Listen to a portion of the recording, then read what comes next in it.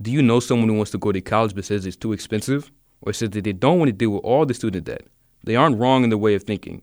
It's a known fact that the cost of college in general has risen. According to the U.S. Bureau of Labor Statistics, college tuition has gone up by 176% from 2000 to 2023. College can set you up for the job you want in ways that high school can.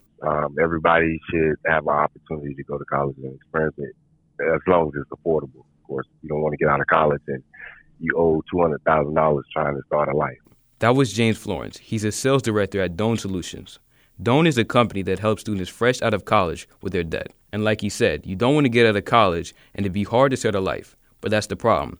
Student debt is only rising. People are taking out more and more loans to pay for expensive college books, housing, and food. Where you can go to school, get the money you need. When you come out of school, you're not owing an arm and a leg. In addition, Laura Perner, a Centennial Presidential Professor of Education at Pitt, also had similar questions. How do you figure out how to pay for college, right? College can be very expensive, so students should try their best not to spend money and time on things they don't need. Some of the common traps students fall into are unnecessary purchases, like coffee 2 or 3 times a day, or getting the newest piece of technology, or even eating out every day. I do think that you should have an idea what you want to do, or you're going to find yourself lost. It's easy for students to get lost, but it's important to stay on track because of how expensive college can be. I've seen it, 40, 50, 60, 70, and I had one dude that was 80 trying to get out of student debt. Student debt should not be following people their whole life, but with the way interest rates work, you could leave college at 20 with $20,000 of student debt. By the time you're 25, have $35,000 of student debt. And depending on the amount you have to pay every month, you may never be able to pay it off. Student debt can plague all ages and backgrounds.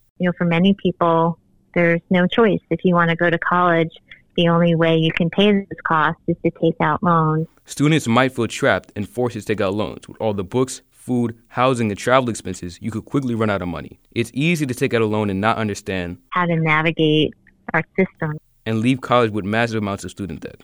There needs to be more information about student loans and how to avoid student debt taught in high school and college.